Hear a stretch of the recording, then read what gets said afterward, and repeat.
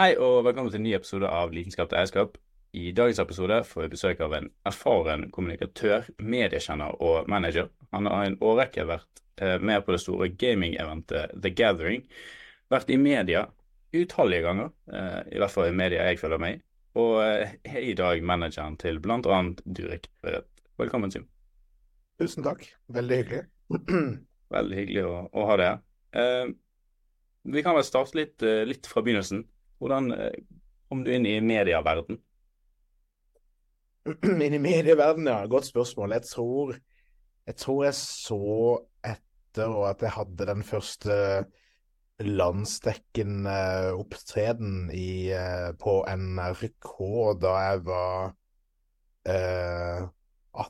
17. Og det handla om noen forberedelser til russetida, hvor rektoren på Gimle videregående skole valgte å politianmelde russen. Da satt jeg og hadde ansvar for hosting av nettsiden til russen. Og skulle jo politianmelde de som sto bak denne nettsida, ikke sant? Hvem som sto bak som lagde det, visste jeg ikke, men nå fikk jeg mitt første møte med nasjonale medier, for det blåste veldig fort opp og ble en stor sak. Men jeg hadde jo jobbet innenfor kulturfeltet veldig lenge allerede.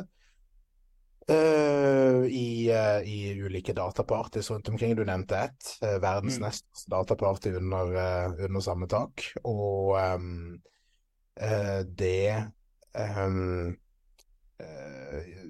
er jo et kulturevent hvor det handler om datakultur, men hvor det også handler om musikk, og hvor det handler om man har kreative konkurranser, det handler om film, og det var også der jeg ble kjent med Harald Svart, og ble invitert ned til å besøke hans filmsett i forbindelse med en Hollywood-produksjon han hadde, og så begynte vi å samarbeide litt grann, så du kan si hele veien, nå fra jeg var liten, så har jeg også alltid latt meg fascinerer veldig av skuespillere. Da var det enten det var lørdagsbarnetimen heter vel, eller hørespill generelt. Da satt jeg musestille og lytta, og var helt sånn fengslet av alle de verdenene jeg ble tatt med inn i gjennom skuespill, enten det var på TV, på radio, lydbøker. Som liten så var jeg veldig mye overalt, løp veldig mye frem og tilbake, og det kunne være litt vanskelig å få meg til å stoppe, men tok det opp en bok og begynte å lese for meg. Da satt jeg helt stille. Da stivnet jeg helt, ble slukt umiddelbart inn i den verden da, som boka tok for seg. Så da jeg etter hvert så at den siste jobben min gikk mot slutten etter pandemien, og selskapet gikk dårlig. Det selskapet jeg jobbet i da tenkte jeg nå, altså det er nå eller aldri. Nå vil jeg inn og hjelpe disse kreative menneskene som har gitt så mye, og gir så mye av seg selv, ikke bare til meg, men til alle. Altså, min påstand er jo, vi mennesker trenger jo kultur. Enten du elsker musikk, eller du liker å lese, eller det går på teater, se på film, på kino. Altså, kultur er viktig. Og samtidig synes jeg da det var vondt å se hvordan skuespillere eller egentlig altså alle innenfor kultur- og underholdningsbransjen eller sektor, om du vil, likevel i sin hverdag er selvstendig næringsdrivende og må stå imot en bransje hvor alle prøver å ta så mye penger de kan, og hvor jeg har en opplevelse noen ganger at det er ikke så farlig med talent, eller det er ikke så farlig med artisten, det er ikke så farlig med skuespilleren. Og da tenkte jeg, nå vil jeg inn og være et vern, hjelpe de, og også prøve å redefinere litt management-begrep, og så sier de at jeg skal kombinere det beste fra management, altså de tradisjonelle management, agentur og fagforeningstjenestene, og prøve å levere det beste tilpasset det moderne talentet. Det talentet som klarer å, eller ikke klarer, men som må, for det er jo det jeg mener da, det moderne talentet i dag, det trenger flere bein å stå på. Du må gjøre det bra i den profesjonen du brenner for. Altså du kan være skuespiller og gjøre det bra der, men samtidig så må du gjerne også mestre TikTok, og du må gjerne gi ut en sang. Så det moderne talentet må romme så mye mer, og samtidig stå opp mot så mye mer, og en så mye større bransje som har utviklet seg veldig, for å kunne klare å overleve. Og da tenkte jeg, nå skal jeg inn dit, og så skal jeg hjelpe der. Det er jo en veldig fin måte å gå inn i bransjen på også. At det ikke er det vi gjerne ofte ser på som agenter eller managere som tar prosenten, og så er de ferdig på jobb, de. Ja, ja, for meg er det jo en livsstil sånn sett. Men så hører jeg noen si det, for jeg kan også ta, altså ja, du sier prosenten, og det er også interessant, fordi det er mange der ute som tar høye prosenter, eller i alle fall sitter talent igjen med en opplevelse av at de tar høye prosenter. Så var det noen som kom til meg da, så ja, vi ser du skal, sitat på nettsida da, utfordre de klassiske bransjemodellene. Hvor mange prosent tar du? Så sier jeg nei, jeg kan ta opp til 30%. Og så sier jeg, men da er det jo ikke noe bedre enn de andre. Så sier jeg nei, og så er spørsmålet da, ligger det, hvorvidt det er bedre enn andre å utfordre modellene, ligger det da i nødvendigvis prosentsatsen, eller ligger det i opplevelsen av hvor til stede jeg er? Fordi at min påstand igjen er at jeg tenker at et talent, ja, la oss si i startfasen, mer enn gjerne kunne ha betalt, hvis du setter et ytterpunkt her da, 60%. Og hvorfor det? Ja, men hvis de hadde følt at jeg var der til en verdi av 60% hver eneste dag, hver eneste time, hvert eneste minutt, at jeg fulgte de opp, at jeg var inne i kalenderen, at jeg sto på, at de så at jeg ringte rundt og jobbet hardt for hvert eneste talent, og også innimellom da klarte å score mål eller generere salg eller muligheter for de. Da tenker jeg at det da kunne være at de var verdt å betale, men utfordringen med, og igjen påstanden min er at mange av disse profilene da, de opplever at de betaler en høy prosentsats. Og hvorfor gjør de da det? Jo, de opplever da at ikke de får tilsvarende verdi igjen. Og da er det jo heller ikke noe gøy om du så betaler 20-30% hvis ikke du blir fulgt opp, hvis ikke du opplever at du blir sett, hvis ikke du opplever at altså hvis du opplever som talent da, at du er veldig investert i karrieren din og har lyst til å få til noe, så opplever du at støtteapparatet rundt deg knapt anerkjenner at du finnes. Altså, og det igjen påstanden min er at veldig mange managementagenturer der ute lokker mer med altså eller omdømme da, merkevaren en slags fasade om at kom inn hit, her skinner det, se på våre profiler, og det er klart det er jo viktig å gjøre. Men når du kommer inn på innsida, så er det mange som opplever at der stopper det opp bitte lite grann. Nå har vi ikke helt det samme tempoet. Så derfor så prøver jeg veldig hardt å vise for de som er der at de ser hva de får igjen for prosenten. Ja, altså, det gjelder jo ikke bare altså management og den type business der. Jeg tror bare at man som talent sikkert merker det mer, for det blir veldig personlig, og det blir veldig klarket. Men det gjelder jo vi som mediebyrå også, så vi kan jo ikke gå inn og ta betalt, og så ikke levere resultater. Og så er det den kundeopplevelsen som du sier at blir du sett og tatt vare på og fulgt opp, så føler du også at verdien ligger der. Sant? Lite sånn steg tilbake. Vi nevnte The Gathering, og det har blitt ganske stort siden det først ble startet. Det som er interessant er at utad så tror jeg det veldig raskt oppfattes som kun gaming. Og rundt gaming så er det mye debatter. Hva er ditt ståsted i den debatten? Ja, i den debatten, da må du fortelle hvilken av de 20 du mener. Men nei, altså det har vært mange debatter knyttet, eller stigmaer, om jeg skal bruke det ordet, knyttet til gaming, og et av de vi har jobbet mest med, og som jeg har jobbet mest med, det er jo å sette så prøve å få fram eller prøve å bekjempe litt dette at det skal være så usunt, og at alle som spiller spill er usunne, og at de har en usunn livsstil. Så det har tatt mye tid å jobbe med å prøve å endre det etterlatte inntrykket i den norske befolkning på hva gamere egentlig, altså hvem er de? Mm. Og etter hvert sånn sett enklere også å få et alibi for det der ute, fordi til slutt så kunne jeg jo stå i Vikingskipet på live TV og fikk de samme kritiske spørsmålene, og så sa de hvem er egentlig gamer, eller hvem er? Så sa jeg jo, det er bare å gå på Karl Johan det, og ta hver andre eller tredje person du møter, og de vil ha et forhold til gaming. Og så lenge de har et forhold til gaming, enten de spiller aktive på mobilspill eller spiller litt spill på PC eller annen konsoll innimellom, så har de en plass her.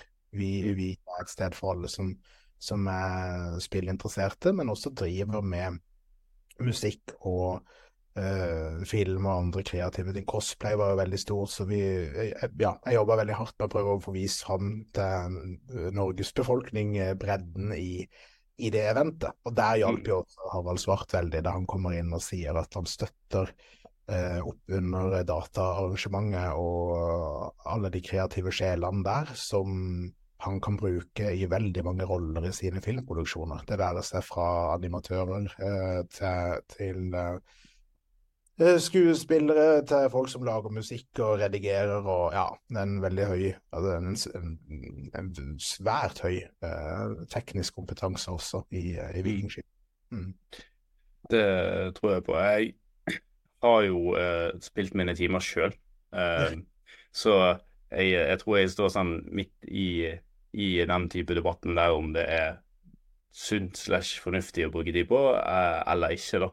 Ja. Fordi at plutselig så har det også gått 9 timer på en eller annen lørdag, så det er en vanskelig balanse for de som blir trukket inn i den verden, tenker jeg. Jo, men det kan jeg kjenne igjen. Den ser jeg, absolutt. Eh, PR og mediehåndtering er jo definitivt ikke for alle. Eh, kan jo være stressende til tider, og det kan være en del å ta hånd om. Hvorfor ønsker du å ta på deg sånn pågående og tidvis stressende ansvar? Ja, det jeg hørte da er hvorfor legger du til rette for selvskading? Altså, men nei, altså, det er jo et veldig en interessant måte å stille det spørsmålet på, eller Mm. vinkle det på. Altså, det er jo en jobb, Mm. og jeg syns jeg har altså enten det var fra jeg var i studentavisen ved Universitetet i Agder da jeg studerte der, og skrev frilans for nettavisen og bare hatt en veldig fascinasjon for den bransjen, og syns at det starta i utgangspunktet med også en veldig stor respekt for samfunnsoppdraget norske medier har, og kompleksiteten det ligger i å klare å ta en 360 for journalister og forstå et komplekst bilde, så videreformidle dette og være på vegne av det norske folk og opplyse det norske folk, være en dørvokter, være rapportvokter og være den rollen de har for å bidra til å opplyse og egentlig utvikle samfunnet gjennom meningsytringer og debatter og nettopp den opplysningen og nysgjerrigheten de var satt til å gjøre da på vegne av folket. Så mulig det har endret seg litt, det synet jeg har nå i løpet av de siste årene, men fascinasjonen min var så sterk for de tingene. Jeg alltid likte å uttrykke meg, enten det var gjennom tekst eller å snakke. Så etter å ha prøvd meg litt som journalist, så synes jeg det var mer spennende og fascinerende da jeg etter hvert fikk se den andre siden. Og det også begynte ganske tidlig. Det var i forbindelse med ungdomstiden.no, da det var en nettportal for ungdom, av ungdom for ungdom, som vi sa. Det startet av noen kristiansandere som startet opp den og bygde den stor på et nasjonalt nivå. Og da husker jeg ikke helt hvor gammel jeg var, men da var jeg var vel kanskje 15 da jeg begynte å skrive litt for de. Og så ble den siden kjøpt opp av MTG Music, som da hadde Klovner i kamp og en del sånne, en som heter Larry Bringsjord, som da var, jeg tror han, om han ikke er det ennå, så var han i alle fall både fonoformann og platedirektør, og han kjenner alt og alle i den norske musikkbransjen. Så da kjøpte han opp ungdomssiden.no, og da allerede i en alder av 16 så reiste jeg alene til Oslo og dekka Idol-finalene som gikk da. Og da fikk jeg veldig god kontakt med en som het Bjarne Låstad junior. Han var pressekontakt i TV 2 på den tida der. Og være på presserommet og se hvordan det var å komme inn og se hvor mye han og hans kolleger la til rette for at media skulle kunne få utføre sin jobb da, og legge til rette for de, og også for meg. Og ha enkel bevertning, sørge for å få inn de vi hadde lyst til å intervjue til de tidene vi hadde lyst til å prøve det hele tiden og gå og følge opp oss at vi skulle kunne gjøre en god jobb. Og så tenkte jeg bare dette her, det er veldig kult. Dette har jeg lyst til og innimellom da så stilte han opp og gjorde intervjuer, ikke sant, tok han på strak arm, og så tenkte jeg dette her er en sånn jeg ble veldig både fascinert og inspirert, og så tenkte jeg at dette her, det virker gøy. Det har jeg lyst til å drive med. Men så er det jo forskjellige typer kommunikasjon, og jeg ser jo hvordan altså noen har sagt det, hvorfor begynner du å vri deg mer mot de krevende kommunikasjonsoppgavene nå? Men sannheten er den at jeg egentlig alltid har stått i de krevende kommunikasjonsoppgavene. Fra første medieopptreden som jeg nevnte i stad, som var landsdekkende med Gimlerussen, hvor rektoren gikk ut og skulle politianmelde sine egne elever, som ble en sånn, som sagt, en nasjonal sak, så er det mest som står der, som ikke er direkte involvert, men som da hoster disse nettsidene, som da tar den intervjurunden i NRK og P4 og så videre. Men også tidligere eller rundt den samme tida i 2009, da laget jeg jo Urospredere, en dokumentarfilm om ulovlig fildeling, hvor Peter Sunde, som har startet verdens største torrenttrekker eller nettsted for ulovlig fildeling, hvor han da blir med i filmen, og hvor jeg til slutt ender opp med å bli en talsperson for fildelere, både gjennom diverse medier, men også gjennom filmen selvfølgelig, og i prosjektet, for at de skulle få fram sine meninger og sin stemme, for de var livredde for å stå fram selv. Så jeg tenkte mitt bidrag her kan være å være en videreformidler eller et talerør for disse fildelerne, så de kan komme til med sin stemme i debatten, så at det blir hørt og mottatt av platedirektører og av advokater og av hele bransjen. Og det endte med at Peter Sunde, som da var dømt og hadde fått sin dom, og så kom til Kristiansand og satt hjemme i hagen hos meg og grilla. Veldig sånn kontroversielt prosjekt i øyeblikket. Og så der jeg har vært, og da er jo også erkjennelsen min nå, noen år etter, at altså jeg tenker ikke så mye på altså ref spørsmålet ditt da på det krevende. Altså jeg som veldig mange andre trenger stimuli, jeg trenger en jobb, jeg trenger å utvikle meg, jeg trenger oppgaver å bryne meg på, og om det er gjennom krevende kommunikasjon, eller om det er gjennom å sitte på et callsenter og selge, og oppleve utfordringer gjennom salg, eller men så lenge jeg kjenner at jeg utvikler meg, så lenge jeg kjenner at jeg lever, og så lenge jeg kan kjenne på adrenalinet i hverdagen og i jobben, og ja, det er nok en erkjennelse at det ser jeg at jeg trenger. Ja, men det har snakket med flere typ selgere også som har det litt samme greien som du nevner, at det kan gjerne være litt hektisk, men du har alltid litt sånn, det er litt jaget av litt adrenalin og litt sånn den godfølelsen når du får til noe da. Og det spesielt i den krisehåndtering PR-biten, så regner jeg med det mye sånn da. Ja, det er det absolutt. Men for mange så er det spesielt gjerne bedrifter, mindre bedrifter, influensere, så er det vanskelig å i det hele tatt få tak i media.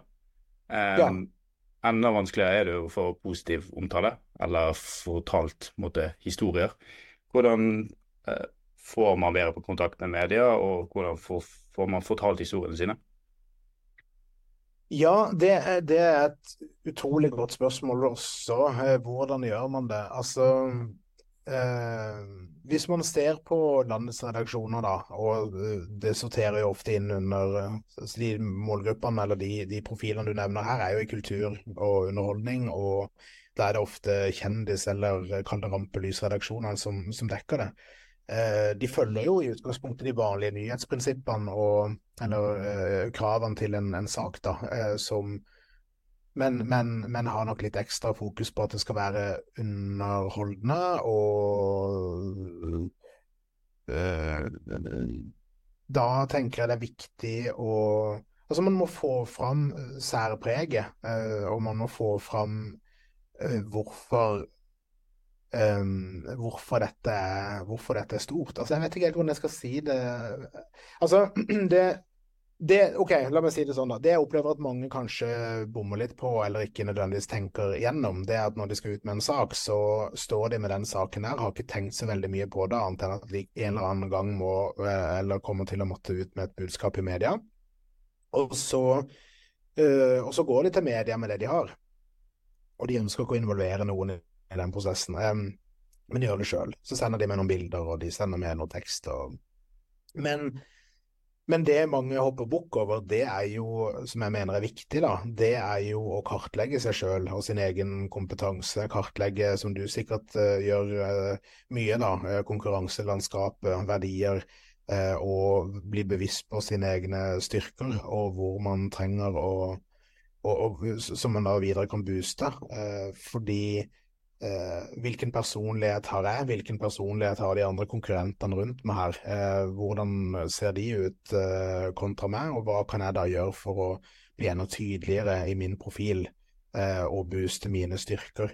Sånn at hvis du har et verdisett i bunnen, hvis du vet hvem du skal kommunisere med når du kommer ut med en pressemelding, eller du går ut i sosiale medier, er bevisst på hvilke målgrupper du treffer, er bevisst på hvilke målgrupper du trenger for å kunne komme videre i karrieren din, så kan du forme kommunikasjonen gjennom strategisk kommunikasjon, og så lage en liten sånn kommunikasjonsplan, en sosiale medier-strategi eller en plan på det, og så kan du bli mer sånn tydelig der, sånn at man ser en rød tråd. Ellers så risikerer man fort at det blir stykkevis og delt, at de som mottar dette her egentlig ikke helt klarer å skjønne hvem du er, eller hvilken profil du har.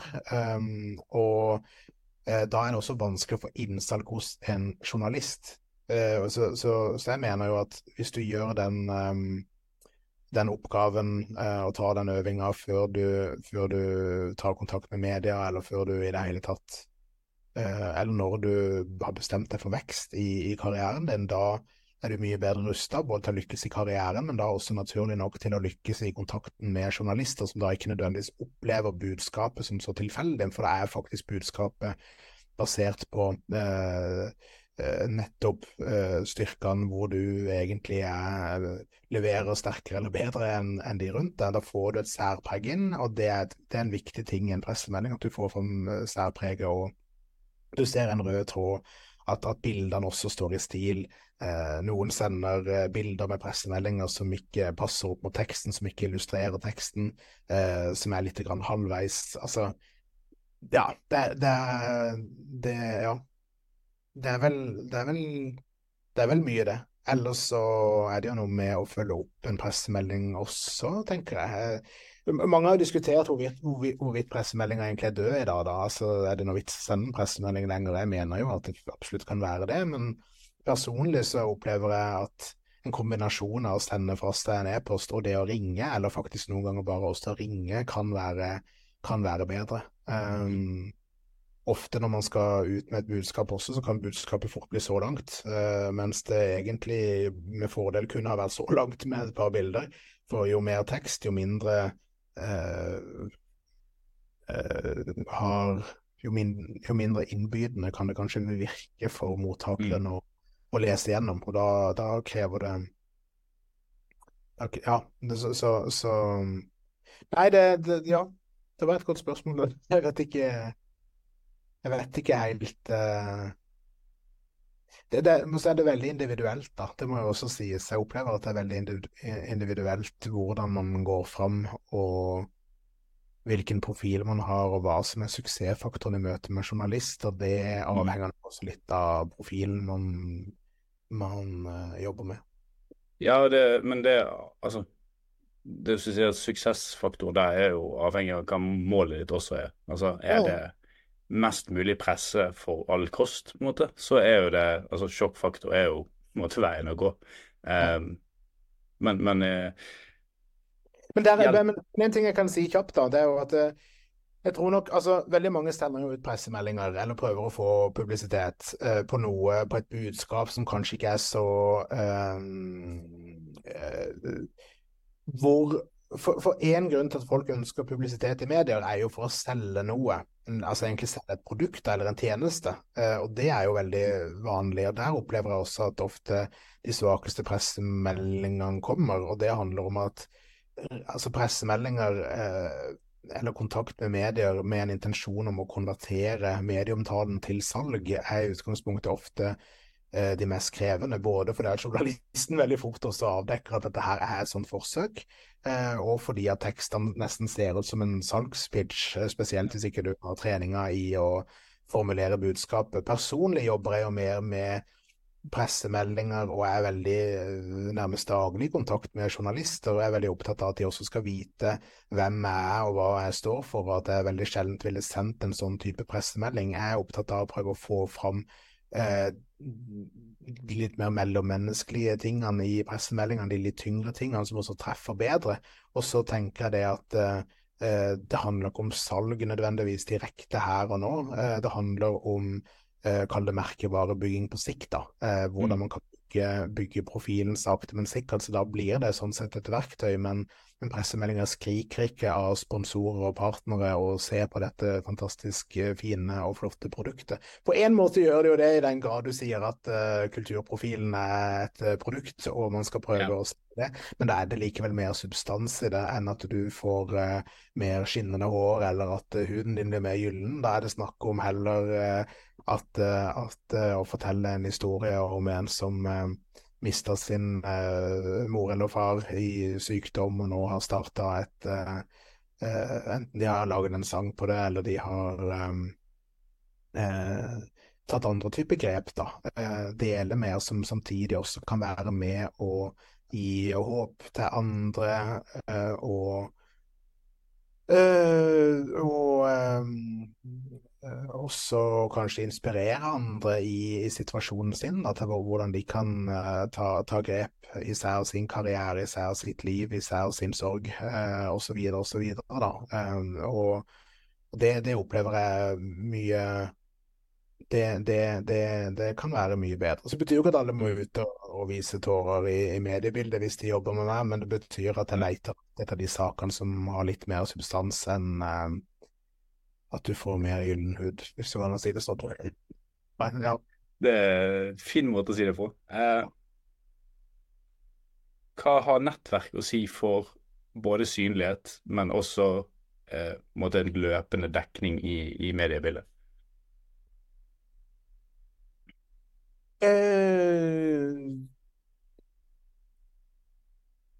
Ja, altså hvis man ser på journalister som et nettverk, som i den forbindelse, så opplever jeg det at altså jeg startet tidlig og ta rundt og ta en kaffe med journalister. Og det som skiller meg der og da, det er jo det, eller, for det, ikke sant? Nå er vi inne på noe igjen. Som jeg sa i stad, det å identifisere noe som er spesielt med en selv, da, og prøve å booste det. Eller booste, men i alle fall være bevisst på det og bruke det som en styrke. Og jeg er veldig nysgjerrig på mennesker, og som du hørte også veldig nysgjerrig på selve faget eller profesjonen. Og det betyr at i motsetning til de som tenker at nettverk er viktig, derfor må jeg ta kontakt med journalister og avtale en kaffe, men jeg driter egentlig i hva de har å si. Ikke sant? Da treffer du ikke, for da klarer du ikke å etterleve det i hele deg. Du må være genuint. Jeg begynte veldig tidlig å dra rundt på kaffe med journalister. men jeg trenger ikke å fake noe. Jeg trenger ikke å late som jeg er interessert eller bryr meg. Jeg kan sitte med en journalist og snakke fag i 2 timer i strekk. Det har jeg også gjort med kaffe.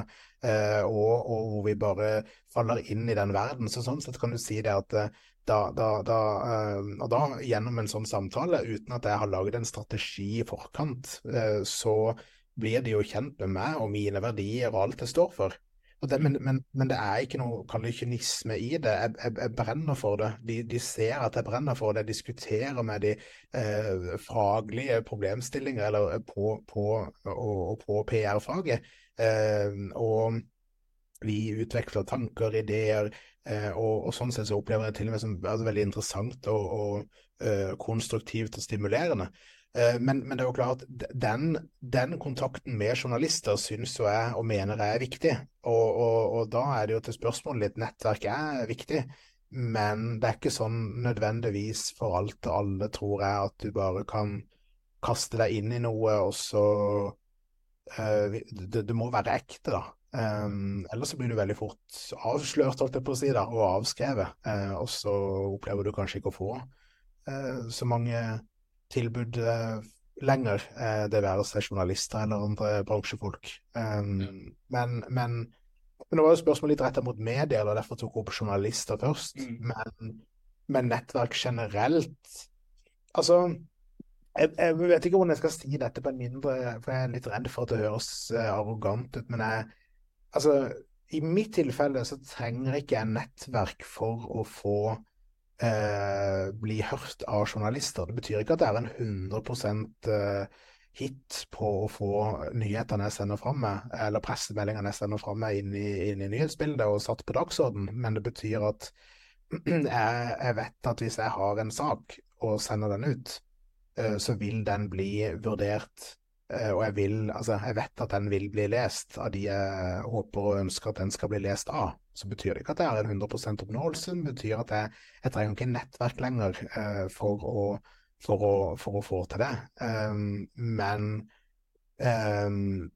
det er viktig generelt i bransjen med et nettverk, og det er viktig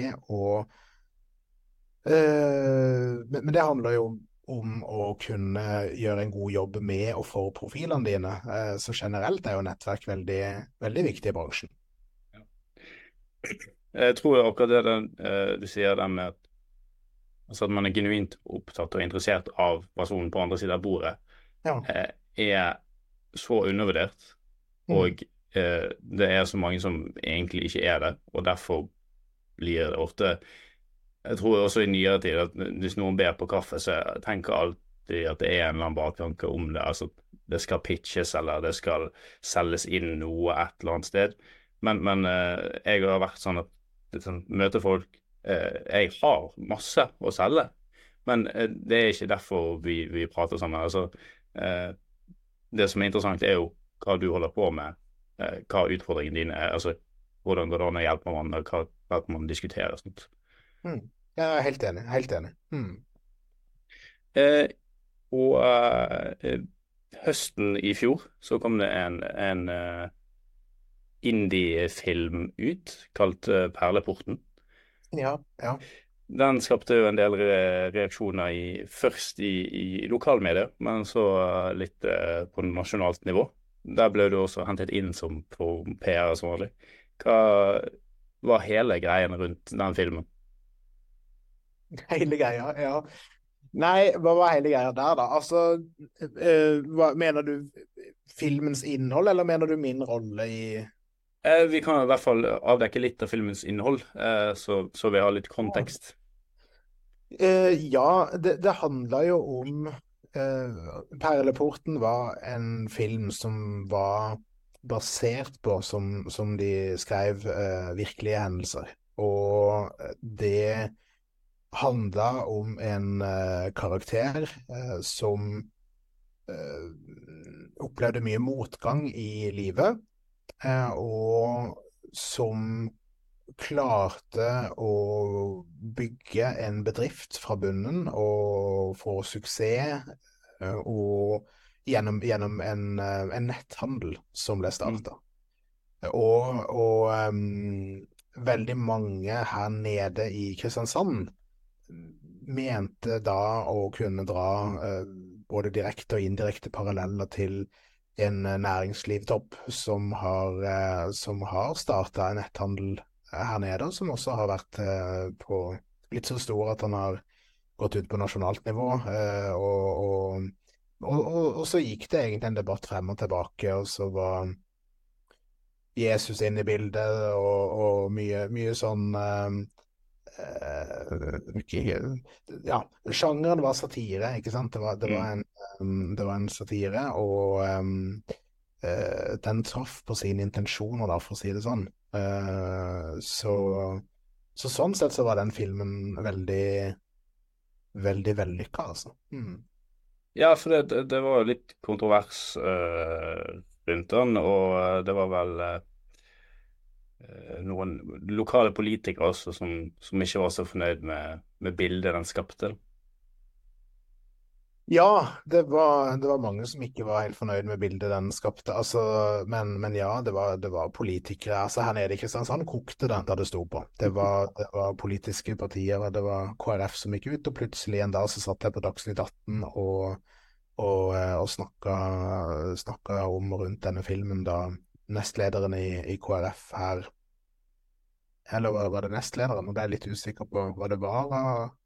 Nå er det blitt en varaordfører, men da var Ja. det vel en leder i KrF da, som her nede som gikk ut, og det også ble snappet opp på nasjonalt nivå. Så da satt vi på Dagsnytt 18. Så var redaktøren i Federlandsvennen innom, og sa litt hva han syns. Så mange hadde sterke meninger, og det tenker jeg er veldig. Altså det igjen da, det treffer jo på intensjonen. Man ønsker jo debatt. Det er jo Mm. det. Altså det er jo debatten. Det er jo det å tørre å adressere elefanten i rommet, og ta en debatt som tar samfunnet videre, og så lenge debatten er konstruktiv, da, selvfølgelig. Og det opplever jeg langt på vei at han var gjennom mange, men her nede i Kristiansand så er jeg litt usikker på i etterkant så opplever jeg at den filmen er veldig bra og sunn Ja. for Kristiansand. Definitivt. Og at sånne type filmer og med sånne type budskap som setter i gang sånne type debatter, og folk får pusta litt og tenkt litt, og går fra å være nettroll til å få konstruktive meninger og ytringer inn i det offentlige ordskiftet. Det er det er viktig for et Mm. samfunn. Det er viktig for å ta samfunnet videre. Så derfor mener jeg at den filmen var genial. Og han traff virkelig på intensjonen. Det som er litt sånn ironisk rundt det hele, er jo at når disse politikerne da går ut og begynner å prate om denne filmen, så vil jo enda flere bli oppmerksomme på den. Så de skaper jo egentlig presse for en film som mye færre hadde hørt om. Og da enda flere vil se. For hva er egentlig dette? Ja, absolutt. Det ser man til stadighet. Bedrifter, organisasjoner, politiske partier som rett og slett går inn og prøver å ta til ja, rett og slett prøve å forhindre eller å være kritiske, eller hvor konsekvensen blir at de bare bidrar til større blest, og at enda flere ser filmen. Og nå vet ikke jeg hvordan det var, hvilket mål, om det var et uttalt mål i det hele tatt fra KrF på den tida, men veldig ofte så ser jeg også at sånne type ting skjer på enten det er lokalt eller nasjonalt nivå. Da, når sånne ting kommer ut, så er det mange som bruker muligheten, momentum, situasjonen der og da til å faktisk komme ut med et budskap.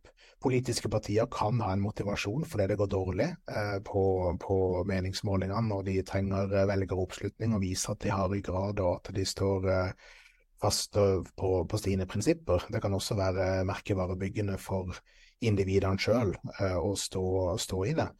Samtidig som man vet at hvis man er kritiske til noe eller noen, så vil også gjerne mediene lytte til det ofte, spesielt hvis det er litt store, tunge profiler. Så da får de nærmest da får det media som et talerør. Vanligvis er det jo sånn at befolkninga eller den svake skal favoriseres av mediene da, og beskytte de mot holdt på å si, myndigheter og regjering og de som sitter med makta.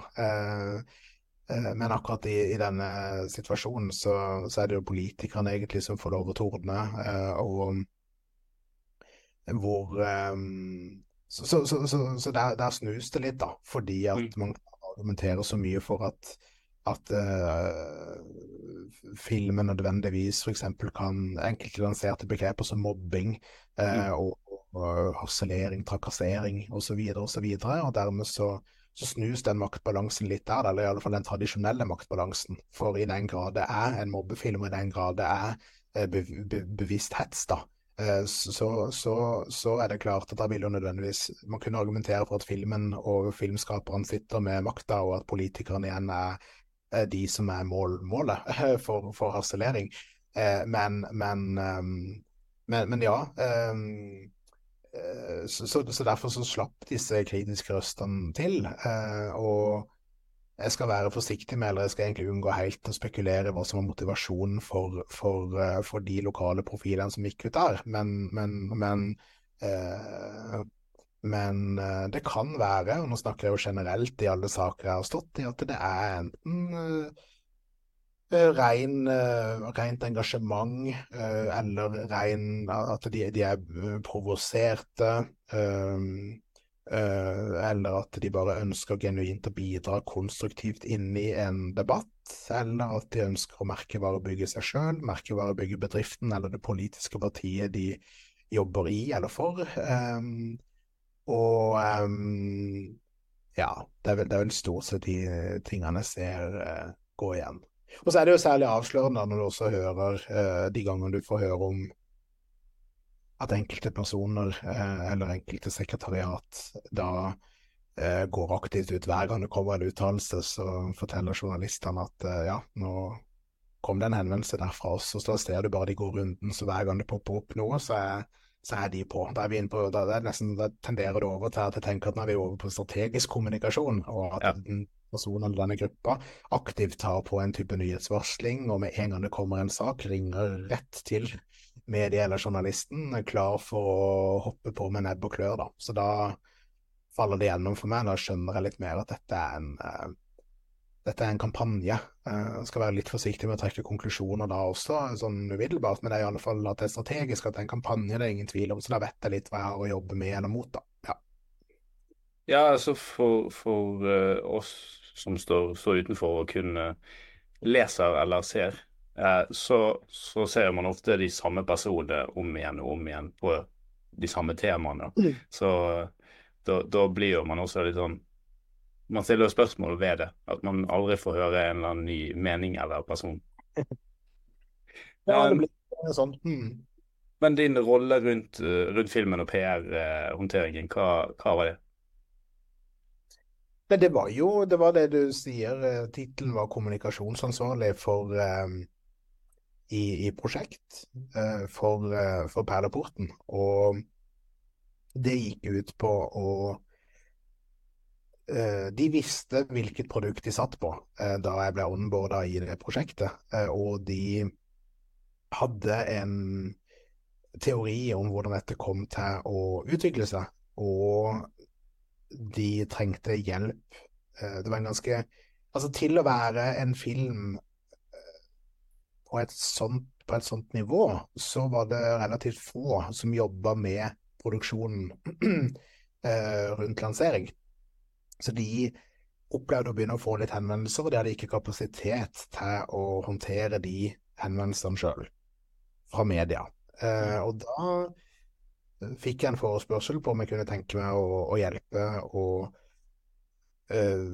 være kontaktpunktet for medier og bidra med kommunikasjonsrådgivning på hva som burde gjøres. Så det ble egentlig strategisk kommunikasjon, det ble kommunikasjonsplan, det ble litt sånn sosiale medier, strategi, Og det ble litt av alt, egentlig, innenfor kommunikasjonsfaget. Men det er liksom vanskelig å si, for mange tenker jo ofte at det handler om det og tydelige mandater og tydelige ansvarsområder. Sannheten er ofte i kultur- og underholdningsbransjen at eller min opplevelse i alle fall er at det er mye, eller kan være mye armer og bein. I den forstand at man ikke har, altså fordi de fleste sånne i kultur- og underholdningsbransjen er jo enkeltpersonsforetak som hjelper hverandre, som går på kryss og tvers med til et prosjekt, og så går du av et prosjekt, så kommer det 4 nye, og så går de til noe annet.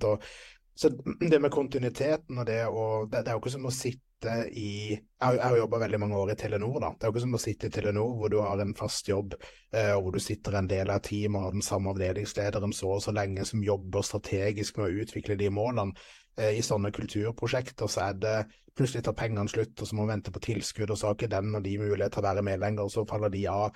Så det er veldig krevende å jobbe i. Så jeg gikk inn på ett premiss i perleporten,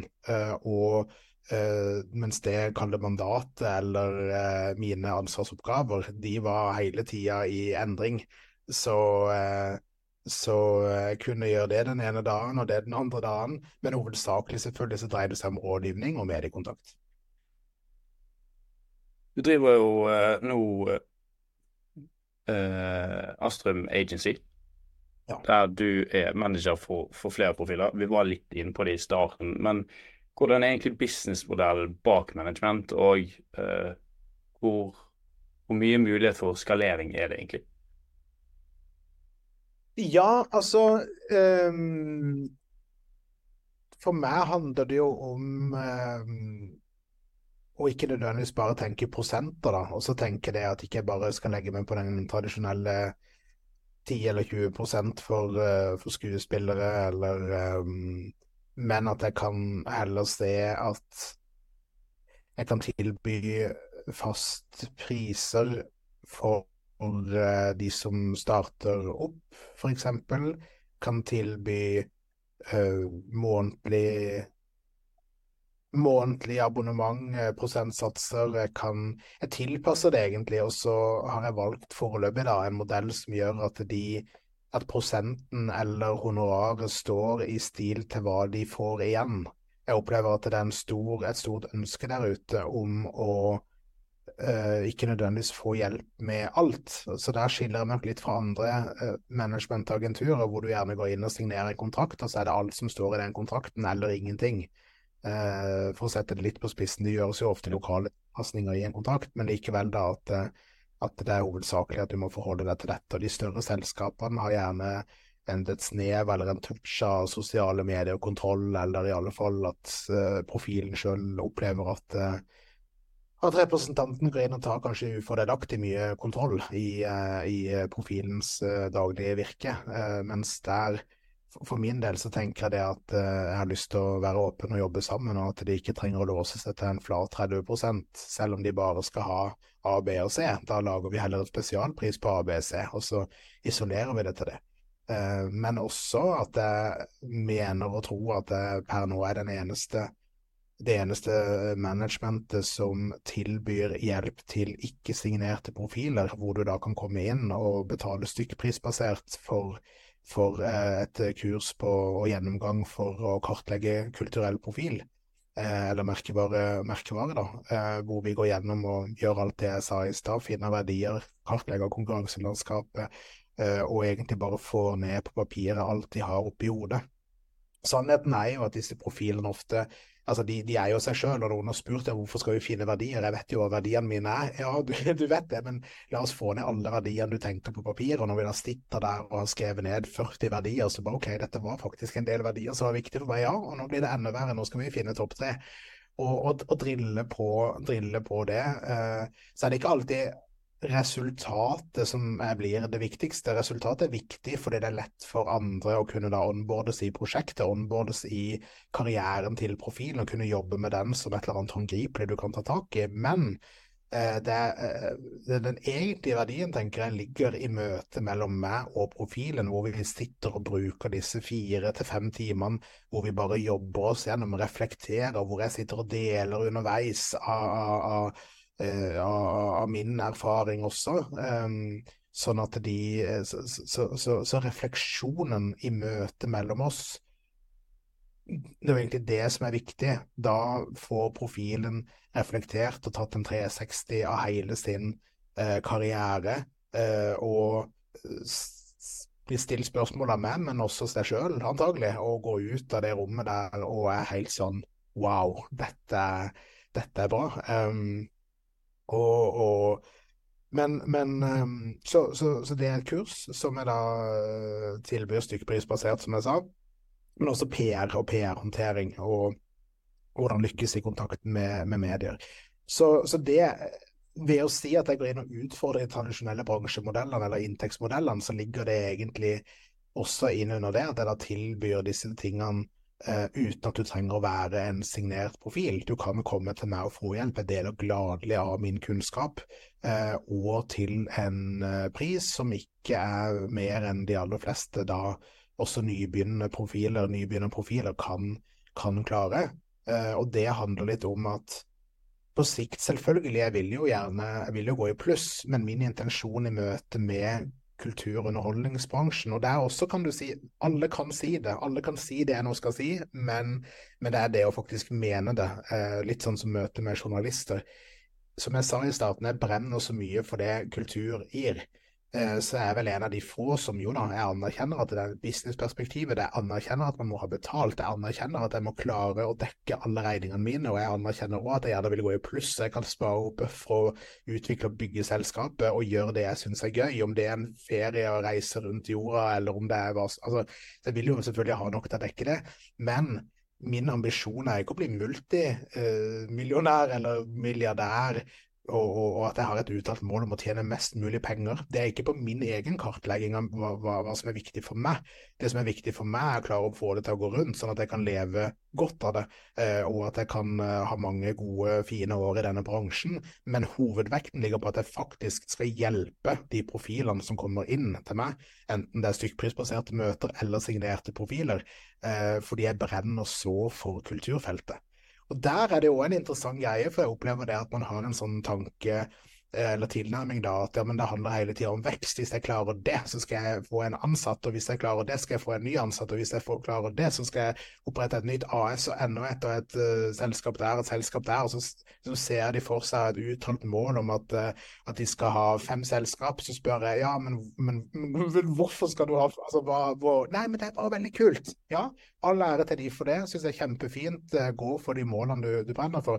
Jeg har ikke det uttalte målet. Jeg har som mål at jeg skal klare meg, at jeg skal være støtte for profilene mine, at jeg skal få det til å gå rundt, men jeg brenner så sterkt for kultur- og underholdningsbransjen i Norge, og har lyst til å være en bidragsyter der, og det veier tyngst da, på min skala. Ja, for den ene siden er jo det de du velger å jobbe med, og den biten, men jeg tenker også en annen lengre type motivasjon, siden du brenner såpass mye for kultur og underholdning, er også underholdningen publikum får av disse profilene på siktene. Helt riktig. Det er akkurat det, men også personlig. Altså, jeg jobber hele livet med å utvikle mennesker i Telenor, også som avdelingsleder, enten det var som kompetanseutvikler eller avdelingsleder eller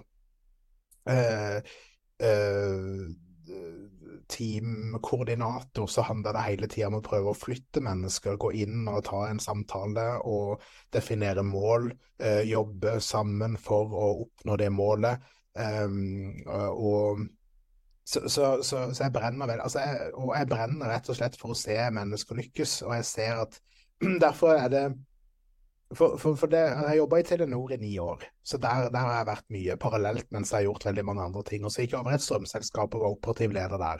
Prøvde å lage et opplæringsløp og prøvde å ta med meg litt fra Telenor da, med hvordan å utvikle mennesker, fordi vi kjørte en undersøkelse i Telenor også, der jeg jobbet som avdelingsleder, og da gjorde vi en kartlegging av av de ansattes motivasjon, og den kom ganske klart og tydelig tilbake. Penger er ikke den sterkeste driveren og motivasjonen til de ansatte. Den kom på tredjeplass, men det som kom på førsteplass derimot, det var det å kunne kjenne at man på en måte ble sett og anerkjent i arbeidet, at man fikk muligheten til å utvikle seg. Og det var det mange som ble overrasket over. Jeg ble ikke overrasket over det. Det traff jo meg veldig, for det er jo sånn jeg er skrudd sammen også. Det med å kunne få lov å kjenne at jeg får lov å utvikle meg, og kjenne at for ny kunnskap blir stimulert i miljøet og av mine egne kolleger, at det er der, altså da er jeg villig til å gå ned i lønn, og ganske, ikke nødvendigvis halvere, men jeg er villig til å redusere relativt drastisk i lønna, så lenge jeg kan få lov å være i et sånt miljø og tilknytte stimulerende eller inspirerende mennesker. Så ja, det,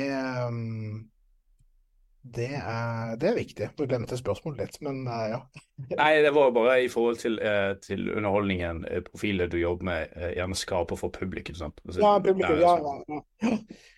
Ja, definitivt. Sånn at da handler det om det. Og dit jeg ville med det var vel å se profilene lykkes og blomstre, men videre også kunne få ut sitt makspotensial. Det var broa mi her, ja. At de får utvikle seg, at jeg kan være og hjelpe dem med det, at de går ut i full blomst, og igjen få ut makspotensialet sitt i møte med underholdningsbransjen, som gjør at de leverer og presterer enda bedre i filmen du sitter og ser på kino, og begynner å grine eller le eller hva du gjør, eller du hører på musikken, blir tatt med på den samme reisa som jeg ble da jeg var liten og satt musestille og hørte på enten det var lørdagsbarnetimen eller mormor som leste en bok, så er det jeg tenker at jeg har lyst til å være et så godt apparat rundt da, for å kunne at de skal kunne få mest mulig tid til å gjøre sine ting som de er gode på, og blomstre og levere med desto høyere kvalitet, da, som du sier, ut til befolkningen.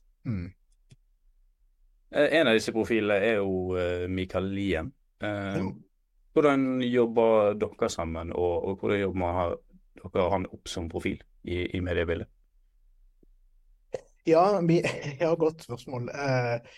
Mikael var jo Mikael begynte jo karrieren sin, fikk en start på den rett før eller under korona. Og da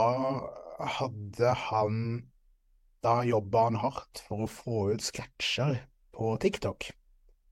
Og presset seg selv relativt hardt for å klare å få ut disse sketsjene, og bare kjørte på med sketsj etter sketsj, og opplevde en kjempegod respons fra publikum, som synes at måten han lagde dette på, da, med humor og med selvironi og med glimt i øyet, da, traff veldig godt på en fortrinnsvis ung målgruppe, men også eldre målgruppe. Sånn at han startet der, hadde et godt fundament, og så ble vi kjent gjennom en profil som jeg jobbet med, som presenterte meg for han. Og da møttes vi, og opplevde vel egentlig at vi viba, blir vel riktig ord å bruke, men at vi klaffa, at vi fant tonen veldig fort, og at vi bare bestemte oss for å jobbe sammen. Han har masse energi, han har anerkjent at det er tøft å jobbe i underholdningsbransjen, og tøft at man må være villig til å gå langt og gi det lille ekstra hele tiden, pushe seg selv for å lykkes, da, bli synlig, og han har gjort så mye og presser seg så hardt, til tider litt for hardt, spør du meg, men likevel da, så ser vi nå hvordan det begynner eller egentlig at han har lykkes veldig med det, og begynner å få igjen for det, og det er jo veldig gøy å se. Så nå er situasjonen helt annet enn for bare et år siden. Det er som natt og dag, og det er en suksesshistorie egentlig som som jeg tenker at jeg må fortelle mer om Mm. til omverdenen da, for det er veldig fint. Ja, altså nå er jeg mye online. Eh, litt på grunn av arbeid og litt på grunn av at jeg er en altfor online generasjon.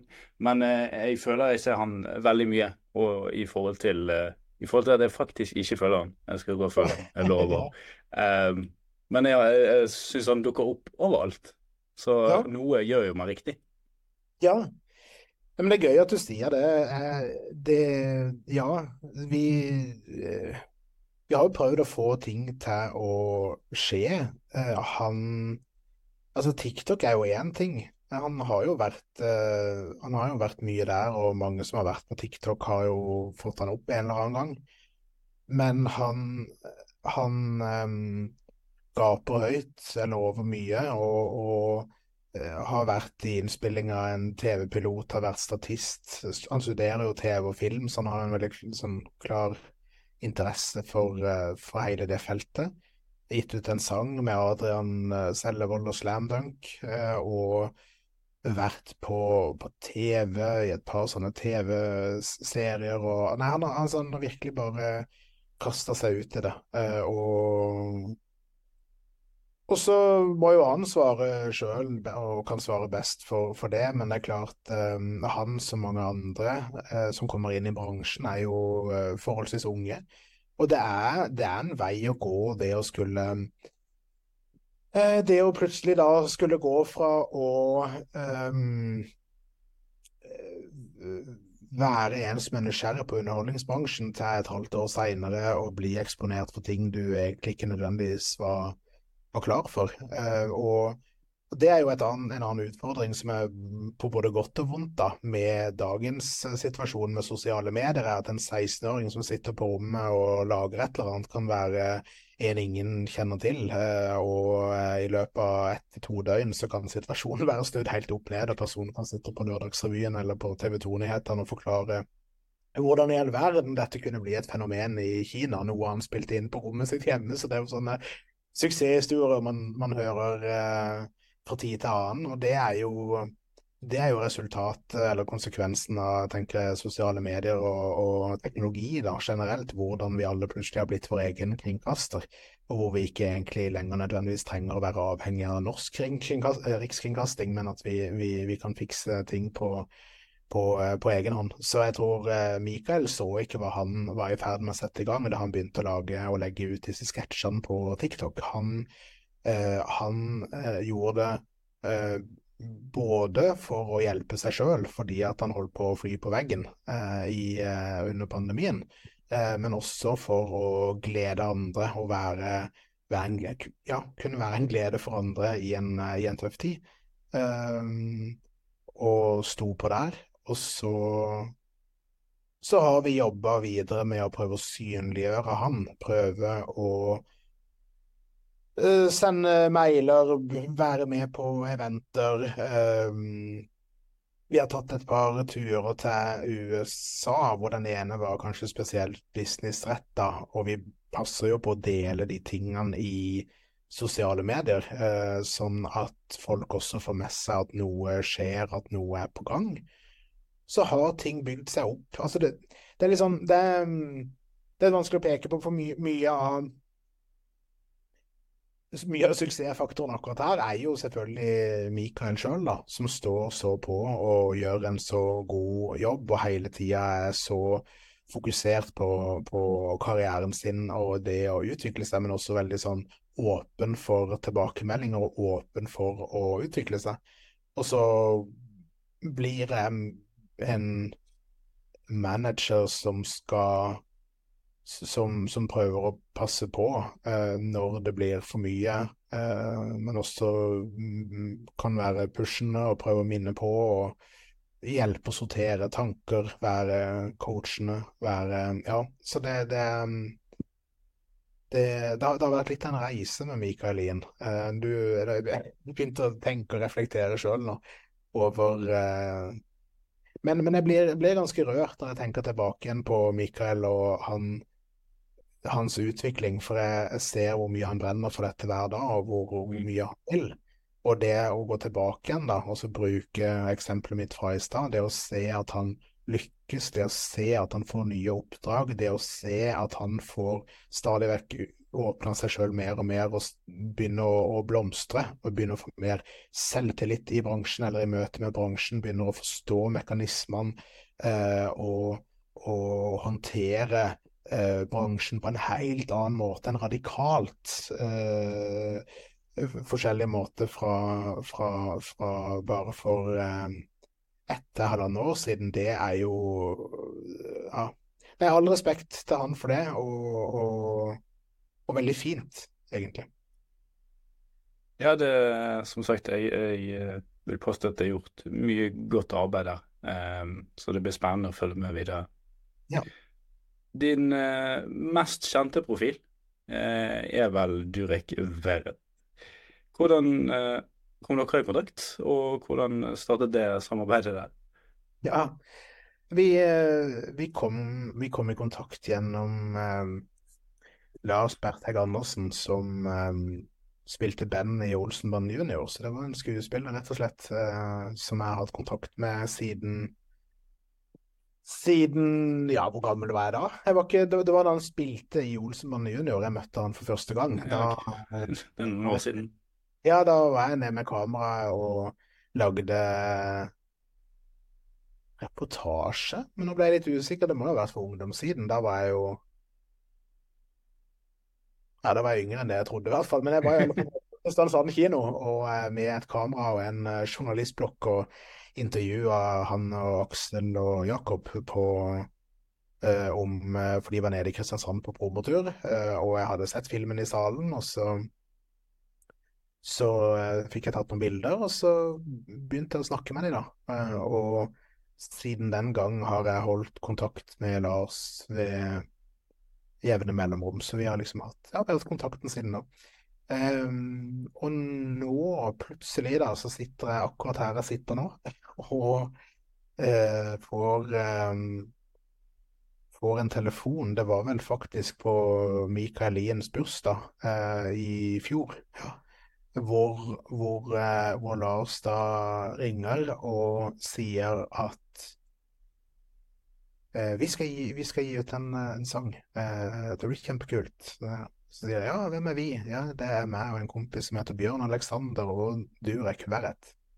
Så ja, riktig. Ja, så gøy. Hvordan? Ja, nei, vi har litt dårlig tid når sangen skal ut i morgen, og vi bare trenger litt hjelp med promoen og med alt sammen, og vi bare ok. Og dette blir nok stort, og det blir mye, og vi klarer nok ikke å ta oss av alt, og vi skulle hatt noen som håndterer det og det og det og det, og så, ja, ok, ja, men altså, jeg kan godt bidra der, altså. Det går fint, det. Og etter at den låta da ble sluppet, så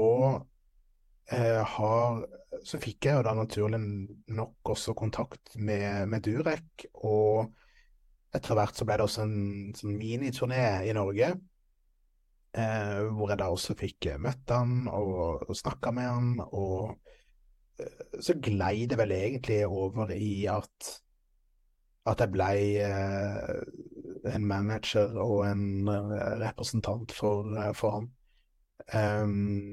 Og så hører det med til den historien da at Lars hadde, uten at han hadde snakket med Durek, tror jeg, men Lars kjenner Durek fra tidligere, for nede i Los Angeles, der Lars har bodd mye der, så er det visst en gruppe mennesker, altså norske, som møtes, enten det er til sandvolleyball eller det er på ulike eventer, og Harald Svart bor jo der nede, så jeg skjønner at det visst nok eksisterer et slags med nordmenn der nede som møtes og gjør ting sammen, som er i området. Og Lars, han hadde møtt på Durek da, og de var gode venner. Og uten at det var hverken formalisert eller noe, så hadde Lars tidligere nevnt for meg, jeg tror nesten et år tidligere, så hadde han begynt å snakke om at Durek skulle til Norge, og at han burde ha representasjon i Norge. Mitt umiddelbare svar på det, på meg i det hele tatt kunne være interessert, var veldig klart og tydelig nei. Og jeg hørte hva han hadde å si, men jeg hadde ikke lyst til å gå videre på tanken engang. Så fikk, der avviste jeg egentlig hele samtaleemnet, og det gjorde jeg da i det påfølgende året. Så jeg har en sånn liten teori om at Lars der, ved å få meg inn i dette låtprosjektet, med liksom en times betenkningstid, var et eller annet smart steg i en plan om å prøve å få oss to til å snakke sammen, som jeg jo nå er veldig takknemlig for at han gjorde da. Mm. Men i utgangspunktet så var innstillingen min fra jeg hørte om det første gang at nei, det skjer ikke. Ja. Nei, for det har jo vært mye presse, jeg var lov å si, rundt Durek de siste årene. Noe er Noe kritikk er vel berettiget, mens andre ting er veldig presse for pressens skyld og clickbaits. Eh, Hvordan er det å håndtere media og presse rundt en såpass eksentrisk person? Hvordan det håndterer meg? Ja, nei, krevende. Ja. Veldig krevende, men også samtidig veldig det gir oss adrenalin og mye positiv kraft, og som en PR-nerd så elsker jeg jo også å jobbe med disse tingene.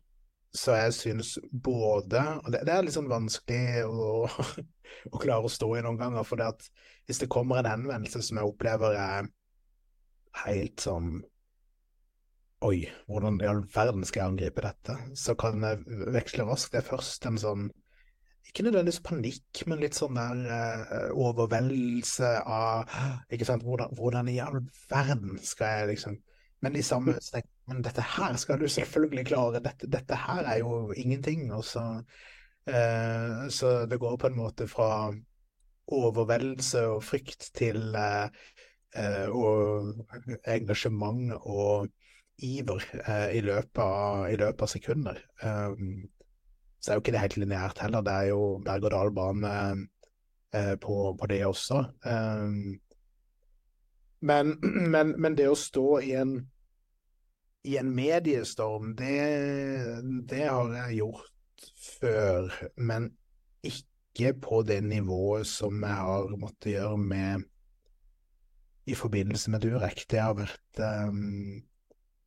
Det er så ekstreme krefter, og da snakker jeg ikke bare om media, men jeg snakker også om kommersielle aktører, og generelt å stå på den siden jeg gjør da, og oppleve både sultne journalister, for å bruke det uttrykket, men også sultne, enten det er ja, jeg sitter noen ganger og lurer på at det er ikke bare medier som ønsker å gjøre penger og sensasjon på Durek. Det gjelder ganske mange andre, både sponsorer og partnere, og jeg har hatt denne her er veldig sånn, er det klisjé det heter? Altså det er veldig, veldig vanlig i hvert fall å bruke dette eksempelet, men jeg har fått opp altså på Facebook eller på Insta folk som tar kontakt og sier hei, takk for sist, skal vi møtes en dag, skal vi ta en middag, skal vi ta en kaffe, som jeg har hatt med å gjøre i livet tidligere, som har vært både nære og litt fjerne venner, som nå kommer tilbake igjen og har lyst til å sette seg ned og ta en kaffe. Det er hyggelig, men jeg klarer samtidig ikke helt å slå fram med den tanken da, om at det er i kraft av mediestormen, aktualiteten, i kraft av det at jeg plutselig i deres øyne kan ha blitt populær, eller satt meg på kart, eller blitt en profil av noe slag. Så det er litt sånn jeg kan kjenne på, men jeg ser i alle fall kreftene i sving, og det er litt surrealistisk. Durek er seg selv, jeg er meg selv, jeg bor her jeg bor fremdeles, jeg har ikke, jeg driver ikke og bader i luksus, eller har noe Nei, jeg vet ikke, jeg bare sitter med en følelse noen ganger av at folk kan oppleve at dette her er så veldig eh, ja, jeg vet ikke hva jeg skal si, men om man skal kalle det glamorøst, eller om man Mm. skal kalle det, men ja, Durek er hyggelig. For meg er han veldig, veldig hyggelig, veldig trivelig, veldig omtenksom, en fin person, et fint menneske som jeg opplever også har gode intensjoner. Og så gjør jeg en jobb for han, og det er min jobb. Ja. Um, Men som manager, og når disse mediestormene kommer, mm. er det noen ting du vet på forhånd? Som uttalelser og sånt som kommer, eller Instagram-innlegg eller sånne ting? Eller kommer telefonen fra VG eller Dagbladet, og så må du deale med det da? Når det gjelder videoer eller innhold han legger ut, så er det ikke alltid jeg er oppmerksom på at det kommer ut. Og i jula så er jeg ikke oppmerksom på at noen av de videoene der kom ut før de var ute. Og da har jeg jo det døgnet det tar fra videoen er ute, og jeg ser den selv. Og i ett tilfelle så jeg vel ikke videoen selv heller, før media ringte. Og til eventuelt forberede noe. Men sannheten er den da, at egentlig så går jeg ikke inn og forbereder så veldig mye sånn før media eventuelt ringer da. Mange tenker kanskje at det er et veldig sånn krevende rigg er det, men at det er et sånt at man jobber veldig med hver eneste si det sånn da, at krisestaben settes i det videoen legges ut, eller at på en viss strategi om å provosere, er det noen som har sagt da, og at man da også har alle uttalelser klar rundt det. Sånn sett kan du si at arbeidet jeg gjør blir reaktivt i den sammenheng, fordi at videoen kommer først, og så vet jeg om han, eller så vet jeg ikke om han, og så kommer henvendelser fra media når de har funnet noe som de har lyst til å dekke. Og det er også da mitt reelle arbeidet begynner med å enten lage et tilsvar selv, eller få det fra Durek. Men også det å informere han, og det å sette han inn i konteksten her, hva betyr egentlig dette? Og det opplever jeg også at veldig mange journalister, nå har det blitt bedre da, men kanskje ikke helt har forstått, det er at den første, eller de 2 første videoene, de kom jo ut som ble mye omtalt nå i jula. Kom ut da han var i Los Angeles. Og når media da ringer og sier at de ønsker å gi retten selvfølgelig til muligheten for tilsvar, så er det veldig ryddig det, men det er ikke en reell mulighet for det tilsvaret innen den deadline de setter, fordi at Durek ligger 9 timer bak, og når de ringer, så ringer de alltid når det er midt på natta der, og Durek står opp sånn i 4-5-tida da, norsk tid, og da er det enten for sent, eller så sier de, ja, men kan vi ikke få det i 4-5-tida da, men det er absolutt siste frist, så sier jeg, ja, det går heller ikke, fordi at da står han opp, og da skal han få spist og gjøre liksom sine ting da og sånn, og så må jeg informere han om dette, og så må jeg også forklare konteksten. Han aner ikke hvem den eksperten er, eller den psykologen er, eller lederen i den norske kirke som går ut og kritiserer, eller Leve. Hva er organisasjonen Leve? Han forstår ikke fullt ut den norske konteksten eller kulturen så godt som du og meg gjør, som veldig relativt raskt kunne ha forstått hvilken posisjon den og den har i samfunnet. Så det må forklares for han, og så må han forstå det, og så må han gi en uttalelse tilbake, og så må jeg se om han treffer på det, og så må vi levere det tilbake. Men utfordringen er det at innen det skjer, så er det ikke bare, la oss si, Dagbladet som stilte det første spørsmålet vi skal svare opp. Da er det VG, Aftenposten, NRK, NTB, ja, den lista kan bli ganske lang da. Og da står det så mange i kø, og alle sammen sier ja, men vi trenger jo bare å svare på dette. Ja, men han trenger bare å svare på ja. Men, det er ikke bare, det er ingenting som er bare. Det er 9 timers tidsforskjell. Det er å forklare konteksten, oversette det til å forstå det amerikansk kontekst, og så skal det tilbake igjen, og så skal det ut.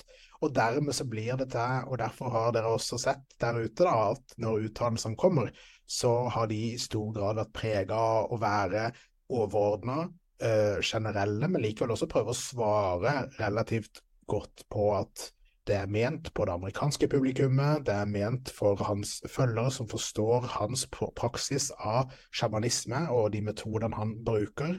Majoriteten av hans følgere er i USA, så man sier egentlig, det har i hvert fall vært mitt mål, å si relativt mye og prøve å sette et narrativ og en kontekst på det, sånn at de oppegående i samfunnet i hvert fall vil forstå at dette her er litt mer komplekst og litt mer nyansert. Og så er det selvfølgelig også provoserende noen ganger å høre at journalister sier ja, men han må jo bare si mer hvis han er lei av å bli misforstått. Vi er det perfekte stedet. La han snakke til oss i vårt magasin. Vi har forsider som skinnmateriale. Vi har det største opplaget. Vi har vi er best på kultur, vi er best på alternative ting, vi er best på nyhetsformidling, vi har størst troverdighet i den norske befolkningen på å være faktuelle og dyktige. Ja, jo greit, men sannheten er at all journalistikk i dag har visse tabloide elementer, så alt er egentlig kan kalles tabloid journalistikk, men så er det jo forskjell på i hvilken grad eller hvor stor grad de ulike artiklene har tabloide elementer, men det er ofte tabloide overskrifter for å få klikk. Og min påstand nå er jo det at tabloidformatet, eller det er jo ikke en påstand da, men altså at tabloidformatet ikke er det rette stedet for Durek å få fram hvordan han ser på sjamanisme. Han kan prøve å forklare, men det er så mye tekst når han prøver å forklare. De fremholder at kom til oss, forklar det. Vi hører på det, vi skal være nysgjerrige. Og vi har prøvd, vi gir så mye tekst, og det er så mye som kommer gjennom, og med x antall tabloide overskrifter som denne maskinen prøver seg på å se hva som leser mest.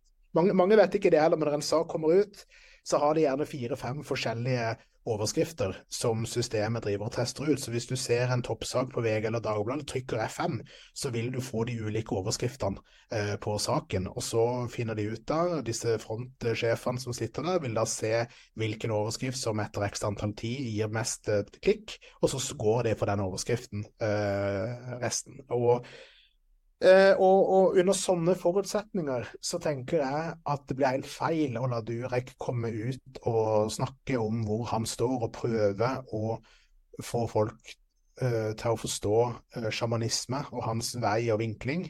Da trenger vi et annet format. Da trenger vi en podcast. Igjen er vi inne på å definere ikke sant, målgrupper og hvor man har størst mulig sjanse for suksess for å fortelle den historien da. Kjenne de ulike kanalene. Så da mener jeg da må han i en podcast, og han må ikke nødvendigvis til en podcast som driver med salg, eller som driver med ja, hva skal jeg si debatten er jo ikke en podcast sånn sett, de tar vel opp de tingene som men i alle fall, han trenger et format hvor det er noen som sitter her åpne, men kanskje også har en alternativ tilnærming til livet.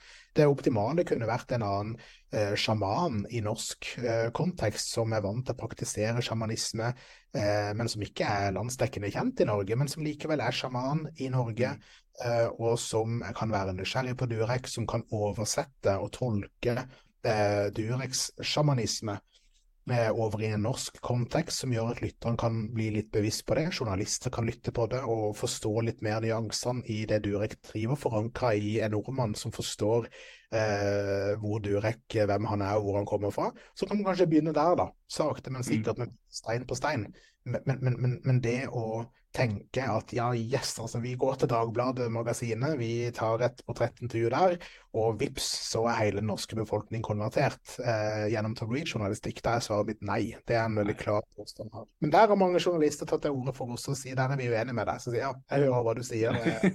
Så jeg tenker at ja, det leder du det, men der står jeg da. Ja, ja nei, det er Jeg tror lengre format absolutt er nødvendig. Kontekst er utrolig viktig. Og så er det klart at, som du sier, i forhold til publikum, så er det er ikke for alle uansett. Mm. Og det hadde ikke vært så mye mediestorm hvis det ikke hadde vært fordi det er kongefamilien heller. Da hadde du drevet sjamanisme, og så er du en profil innenfor det. Men mye av oppstyret er jo fordi at man blir knyttet til kongefamilien. Og så kan man si hva man vil om det, og om det skal holdes evig hellig. Men det er en interessant case for i hvert fall meg også, som er på en måte innenfor media og markedsføring og den biten. Ja, nei, absolutt. Og det er jo som en journalist, en journalist i Aftenposten sa til meg at du burde jo, når dette her roer seg litt, så bør du lage et foredrag som heter Den umulige kommunikasjonsoppgaven, og så må du reise Norge rundt og fortelle om det. Så tenkte jeg, ja, søren, da må han jo få prosenter hvis jeg... Det er jo motsatt vei, da. Ja, men ja, det er det å... Det er absolutt en debatt, som du sier. Jeg har jo så masse på hjertet der, men det er liksom sikkert for mye å gå inn på her. Men at det er kompleks, da. Det er det jo ingen tvil om. Men jeg håper at jeg har klart å sette i gang det som er begynnelsen på forhåpentligvis en god debatt da, i Norge. Jeg opplever at det begynner å komme litt nyanser til. Jeg opplever at kristne gjennom dagen.no og Korsets seier har tatt til orde for at og også erkjent gjennom ledere da, at vi tror på noe åndelig, en åndelig verden.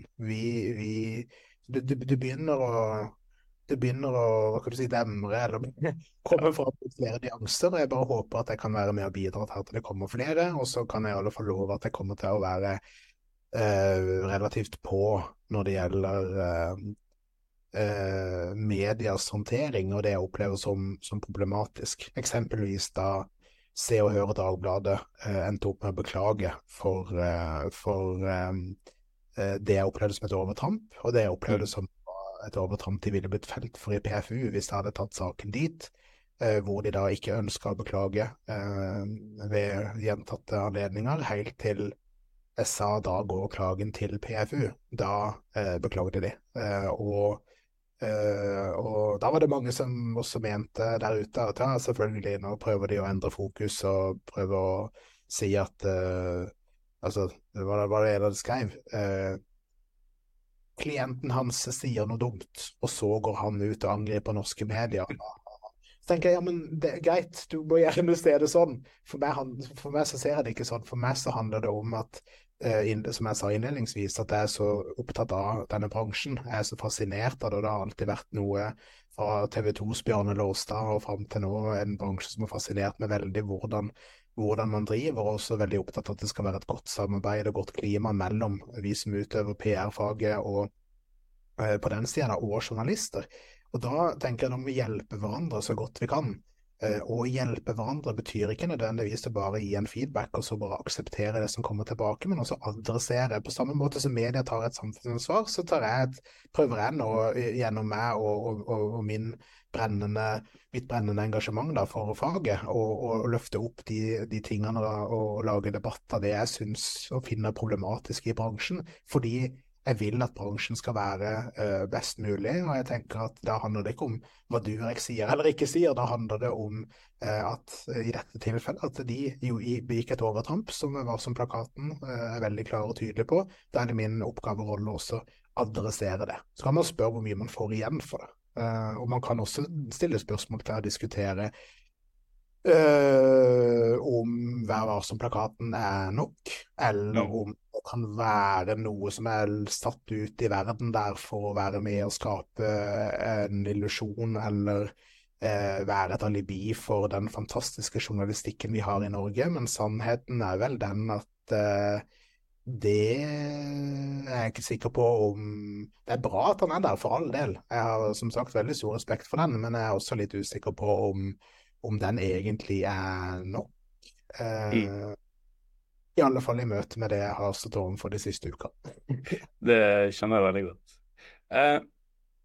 Hvordan er det egentlig å håndtere spørsmål rundt ting som du nødvendigvis ikke er enig i? eller hvor dine verdier og klienten sine verdier kanskje ikke er helt like, da? Nei, altså, ja, si det. Jeg skiller egentlig veldig greit på forskjellen mellom mine meninger og uttalelser og klientene mine sine uttalelser, og er veldig komfortabel med at ikke vi trenger å være enige i alt. Derfor så ser det meg ikke gå ut til å forsvare noe av det som hverken Durek eller andre har sagt sånn direkte, i alle fall. Jeg prøver heller å forklare og være brobyggeren, være den som skal prøve å oversette og hjelpe folk å forstå konteksten, fordi man har anerkjent at det er kulturforskjeller da, i Durek sitt tilfelle. Men nei, men sånn i utgangspunktet så er det jeg kjenner jo også på at jeg kan bli bekymret og tenke, ok, men hvordan blir dette, altså i hvilken grad går dette utover mitt omdømme og mitt rykte? Men vi har jo flere eksempler på både advokater i Norge og også tidligere PR-medarbeidere som har hatt klienter som er krevende, og som har hatt både krevende livssyn og krevende eller kontroversielle uttalelser som likevel står der, og jeg mener det at det er veldig viktig for ytringsfriheten i Norge at man, altså, igjen da, det er også klisjé kanskje, men det er i alle fall sånn at, altså, man har jo hørt før at alle har retten på en god, eller ikke, men alle har retten på en advokat.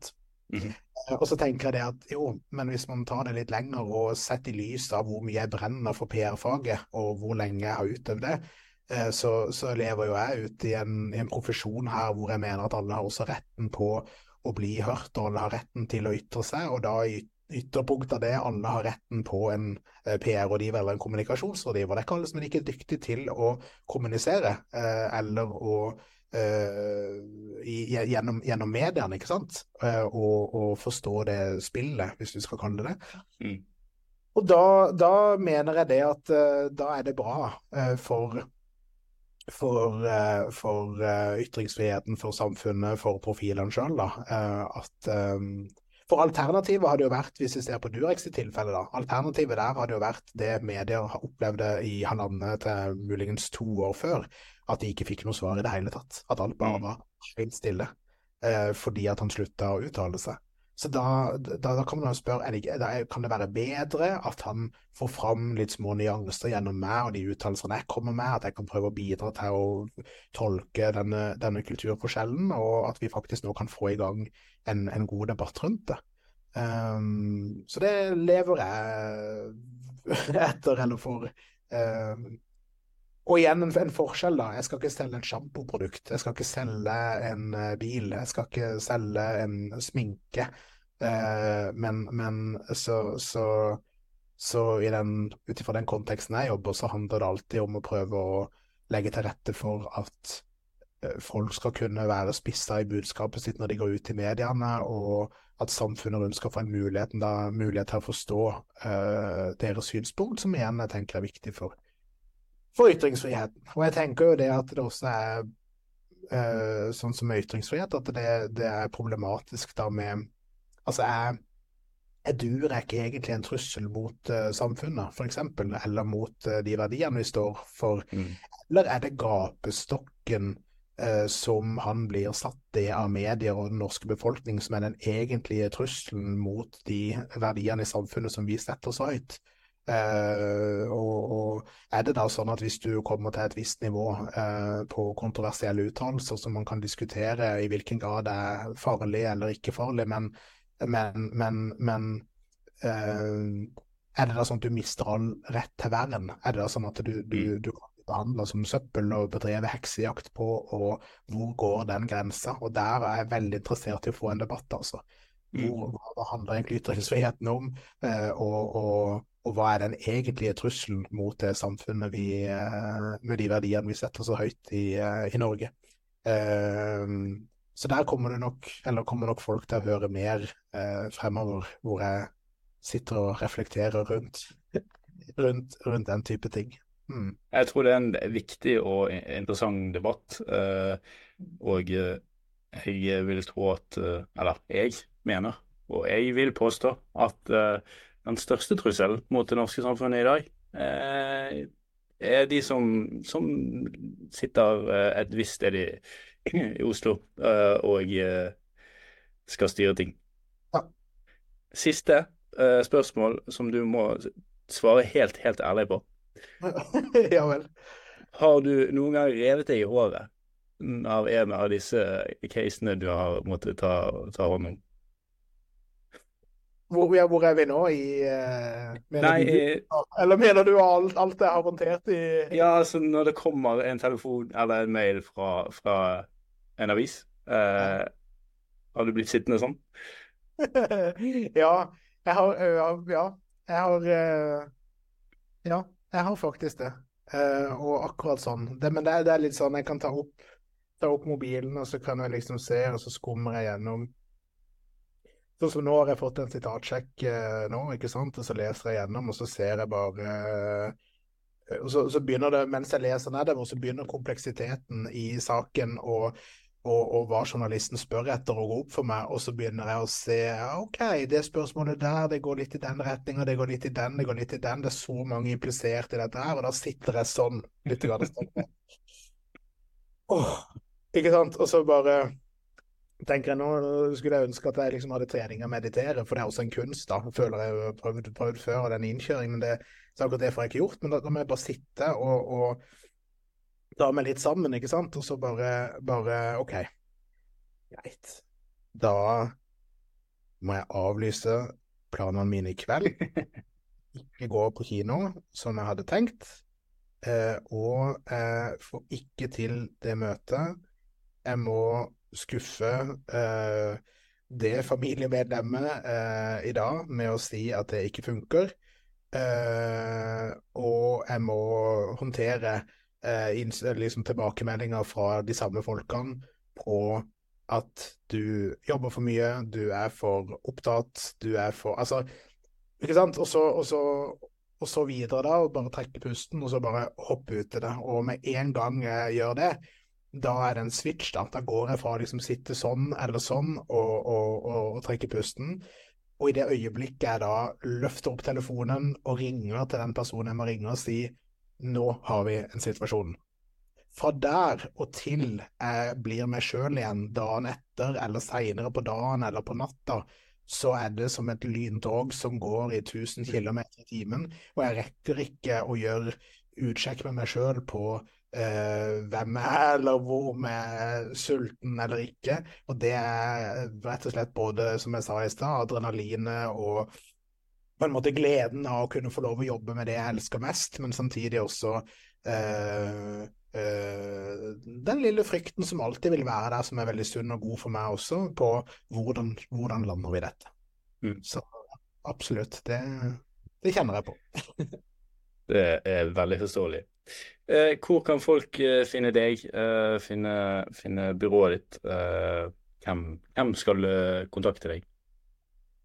Ja, nei, de finner meg jo på Instagram da. Simon Valvik heter jeg der, så har jeg nettsted med astromagency.com, så det er bare å stikke innom. Opptatt av å hjelpe både kultur- og underholdningsprofiler, og utvikle enkeltindivider og være en støtte for dem, men nå også da åpne for, og komme til å åpne mer for sånne prosjekter som Perleporten. Så det kan være, holder gjerne foredrag for bedrifter, og det kan være innenfor kommunikasjon, det kan være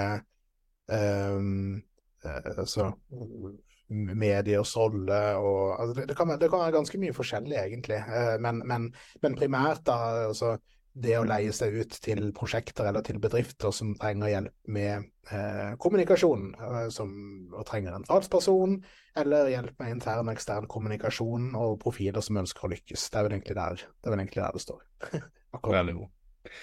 Linker til Instagram og nettsiden vil ligge i bio show notes, og så takker jeg deg masse for å stille deg. Jo, tusen takk for at jeg fikk komme.